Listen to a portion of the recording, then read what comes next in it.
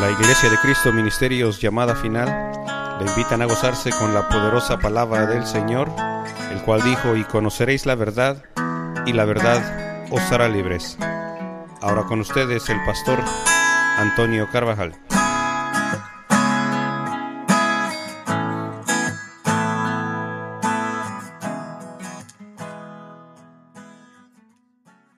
Yo lo he perdonado conforme a tu dicho. ¿Cómo debemos nosotros, hermano, de acercarnos a Dios?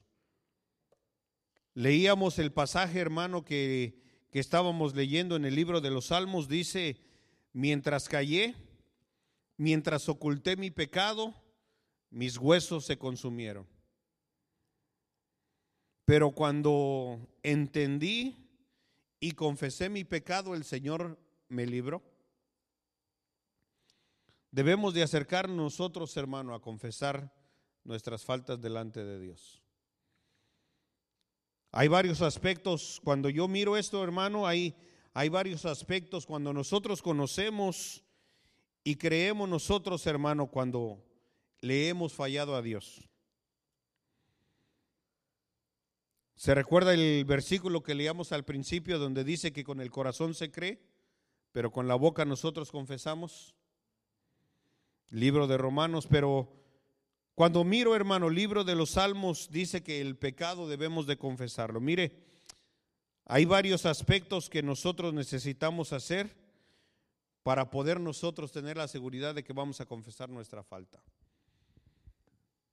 Debemos de hacer un inventario, hermano, de nosotros mismos, de qué es de lo que tenemos en nuestro corazón. Cuando nosotros, hermanos, sabe que el pastor en la Santa Cena siempre nos ha dicho, uno mismo debe de examinarse a uno mismo. Reconocer, hermano, que por nuestras propias fuerzas no somos dignos. Nos examinamos, hermano, hacemos un inventario de lo que nosotros hemos fallado delante de Dios. Y entonces podemos proceder a pedirle perdón a Dios. Cuando nosotros reconocemos que le hemos fallado a Dios, hermano, reconocemos que hay alguien que es más grande que nosotros. Reconocemos, hermano, que Dios es el que tiene en sus manos el poder ayudarnos. Le decía hace rato de que cuando nosotros no queremos confesar el pecado es porque quizá no creemos, hermano, nosotros que Dios nos puede ayudar. O quizá no creemos nosotros que Dios sea más grande. Porque si en lo natural, hermano, eso es lo que nosotros hacemos. Si usted necesita dinero, usted no le va a pedir al más quebrado, ¿verdad? Usted va a ir, hermano, y le va a pedir dinero prestado al que sabe que le puede prestar, al que sabe que tiene más que usted. Y así es lo mismo con nosotros, con Dios, hermano. Si nosotros nos acercamos y creemos que hemos fallado delante de Dios, vamos a tener la capacidad de poder pedirle perdón a Dios. Pero primero necesitamos saber nosotros en qué es en lo que le hemos fallado a Dios. Porque no vamos a decir, Señor, perdóname, ¿y de qué? Pues yo no sé, me dijeron que pidiera perdón, ¿verdad? Pero cuando sabemos en qué le hemos fallado a Dios, hermano, entonces podemos pedirle perdón. Así que quizás sería un buen ejercicio, hermano, que usted anote ahí, diga, necesito pedir por esto. Miraba un video, hermano, en donde le preguntan a un hombre acerca de los 10 mandamientos. Y le preguntaba, oye, ¿y tú dices mentiras? Quizás sería buena pregunta para nosotros, ¿será, hermano? ¿Cuántos decimos mentiras? ¿Levantó la mano Juan Carlos o?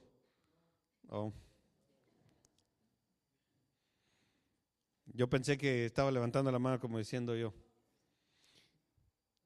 Pero dice la Biblia que si decimos que no somos mentirosos, hacemos a Dios mentiroso y Dios no es mentiroso. Así que nos hacemos mentirosos nosotros. Pero es que yo solamente digo mentiras blancas, ¿verdad? Mentiras chiquitas.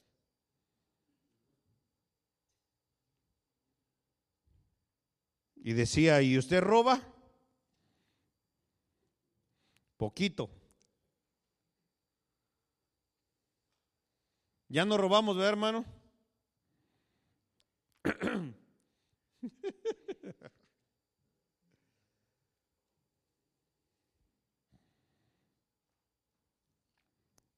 ¿Cómo vamos a llegar al cielo, hermano? ¿Cómo vamos a llegar nosotros al cielo?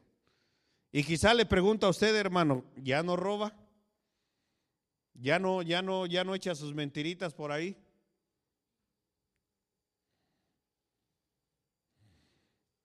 Y hacía la pregunta también, ¿usted ya no voltea a ver a la muchacha que no es su esposa? ¿Y cómo la mira? Y sabe, hermano, que la palabra de Dios nos enseña de todo eso. Dice que ni los borrachos, ¿se echa cervecita todavía o ya no? Espero que ya no, ¿verdad?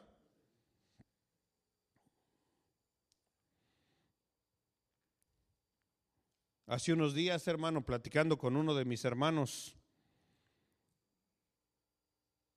Usted sabe, en México le quieren preguntar a uno, ¿y allá cómo tomas el agua? Pues mojada, ¿verdad? Porque quieren saber, hermano, cómo es la vida que uno vive aquí. Y me preguntaba mi hermano, oye, y una botella de refresco, ¿cuánto te cuesta? Porque siempre, hermano, quieren comparar lo que tenemos aquí con lo que ellos tienen allá. Y le digo a mi hermano, no, pues nunca voy a comprar una botella o una lata de refresco. Por lo regular, pues voy y si compro ya sea un 12 o un 24. Le digo, pero no, por lo regular, pues casi nunca tomo. Y me dice, pura Bud Light.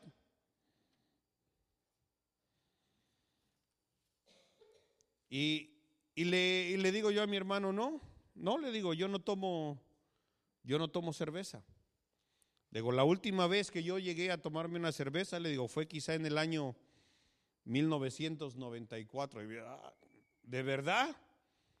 Sí, aunque borracho nunca fui. No le voy a decir no, nunca fui borracho, pero sí llegué a tomarme por ahí alguna cerveza. Tampoco nada de eso. Pero cuando me pregunta mi hermano, y le digo de que desde ese tiempo no he tomado, o sea, como que le causó a él.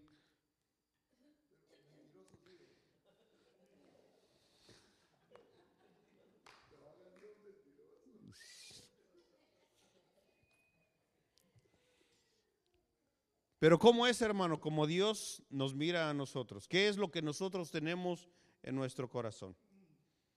¿Cómo confesamos nosotros nuestras faltas?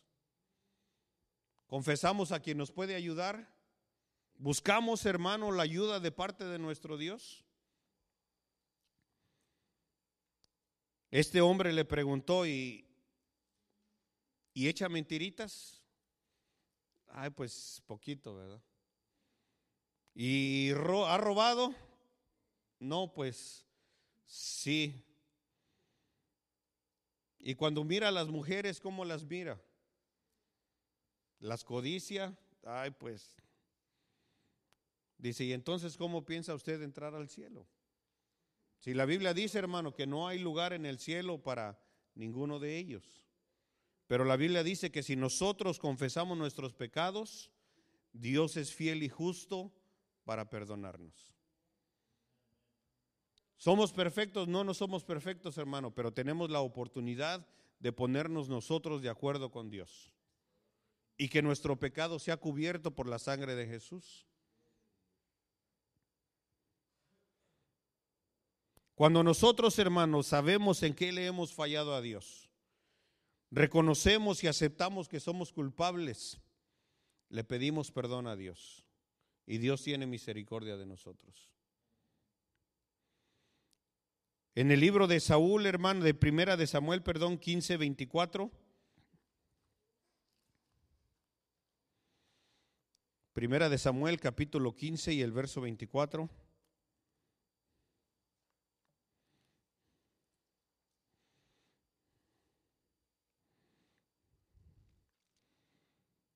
Dice, entonces Saúl le dijo a Samuel, yo he pecado,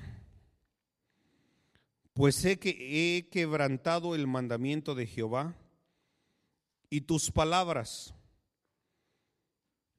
porque temí al pueblo y consentí a la voz de ellos.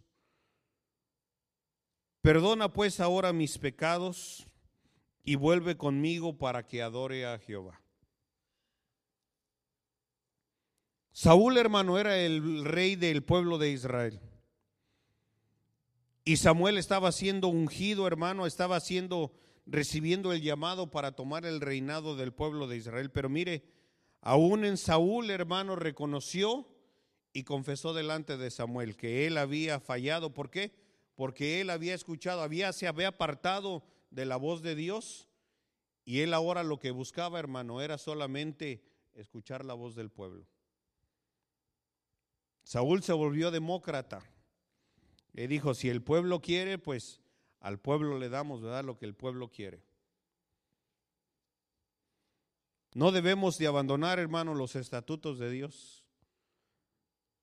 Una de las cosas bonitas, hermano, cuando recién recibimos al Señor, sabe que qué bonito es, hermano, que se quiere apartar de uno de todo aquello hermano, que le viene haciendo daño. Platicábamos con una pareja, hermano, y dice, no, es que sabe qué, que queremos arreglar nuestra vida delante de Dios. No queremos vivir en pecado porque hemos estado fallando y sabemos que le hemos fallado a Dios, pero queremos nosotros hacer la obra de Dios. Queremos cumplir y queremos estar bien delante de Dios. Un hombre, hermano, que recién ha venido a los caminos de Dios, pero muchas veces ya después de tanto tiempo que estamos en la iglesia, como que se nos hace cascarón, ¿verdad? Y ya la palabra de Dios como que no penetra. Pero debemos de seguir, hermano, dice en el libro de Revelación o en el libro de Apocalipsis, que no dejemos nuestro primer amor. Así como amábamos a Dios al principio, debemos de seguirlo amando.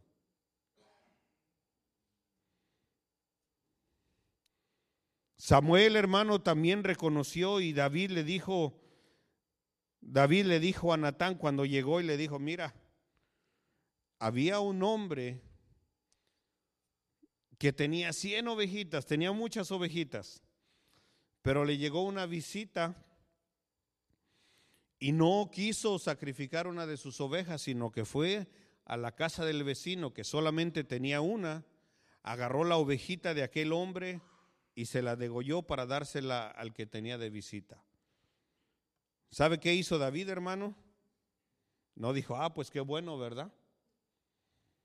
David dice que se molestó, hermano, se encendió, se enojó y le dijo al profeta, le dijo, mira, el que hizo esto 4 veces tiene que pagar.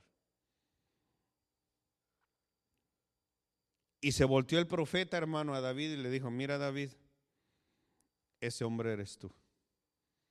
Y le dijo, porque tienes mujeres y has agarrado la que no es tuya. Y David reconoció, hermano, y le dijo, he pecado contra Jehová. Pero el profeta también le respondió a David y le dijo, mira, también el Señor te ha perdonado de tu pecado, no morirás. Nosotros, hermano, tenemos que tener cuidado con lo que nosotros hablamos, con lo que nosotros confesamos, con lo que nosotros, hermano, aún en lo secreto, donde creemos que nadie lo sabe, donde creemos que el problema de Aarón, hermano, y de Miriam, sabe que ahí con su hermano, con el más cercano que tenía, hermano, ahí con ellos. Aún en la intimidad, lo que hablamos con el amigo más cercano, lo estamos hablando, hermano, delante de Dios.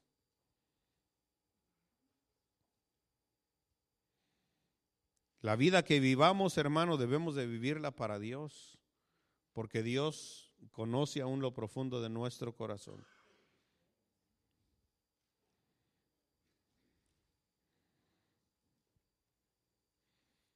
Libro de Corintios, hermano, capítulo 10.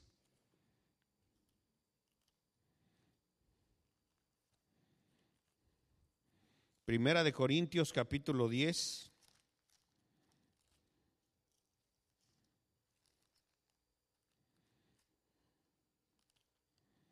¿Lo tiene?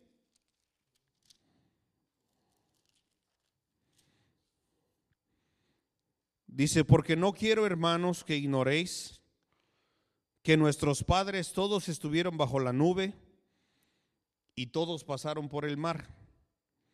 El pueblo de Israel, hermano, fue testigo de los milagros y las maravillas de Dios. Y todos en Moisés fueron bautizados en la nube y en el mar.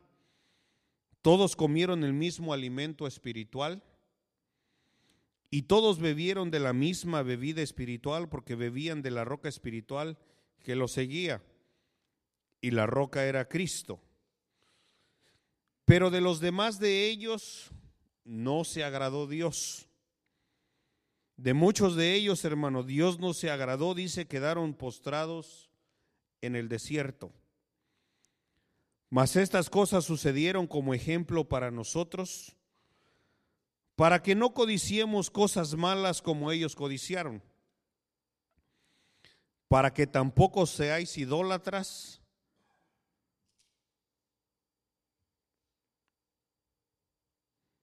como alguno de ellos, según está escrito, que se sentó el pueblo a comer y a beber y se levantó a jugar. Esto quiere decir, hermano, que se levantaron, se embriagaron y se dedicaron a sus placeres sexuales. Verso 8 dice, no forniquemos, como algunos de ellos fornicaron y cayeron en un día 23,000. No tentemos al Señor, como también algunos de ellos le tentaron y perecieron picados por las serpientes. No murmuréis, como algunos de ellos murmuraron y perecieron por el destructor. Y estas cosas les acontecieron como ejemplo y están escritas para amonestarnos a nosotros, quienes hemos alcanzado los fines de los siglos. Así que el que piensa estar firme, mire que no caiga.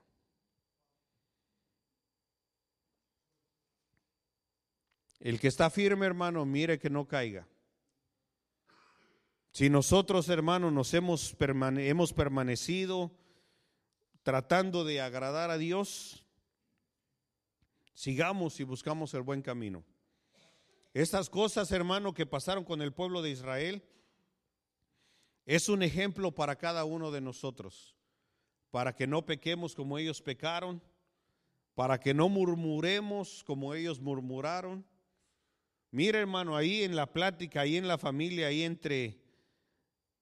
entre Aarón y María, o Miriam, como usted le quiera llamar, ahí quizá era una plática, hermano, ahí entre familiares, ¿verdad? Pero murmuraron en contra del siervo de Dios y María quedó leprosa.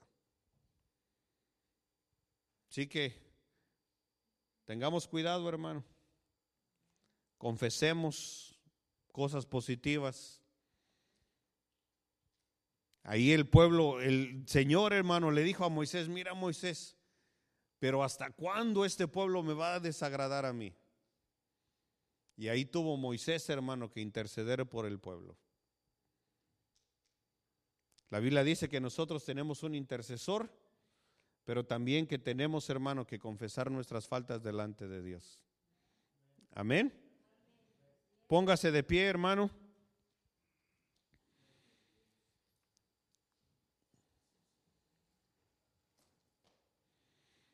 y que podamos estar limpios, hermano, delante de Dios.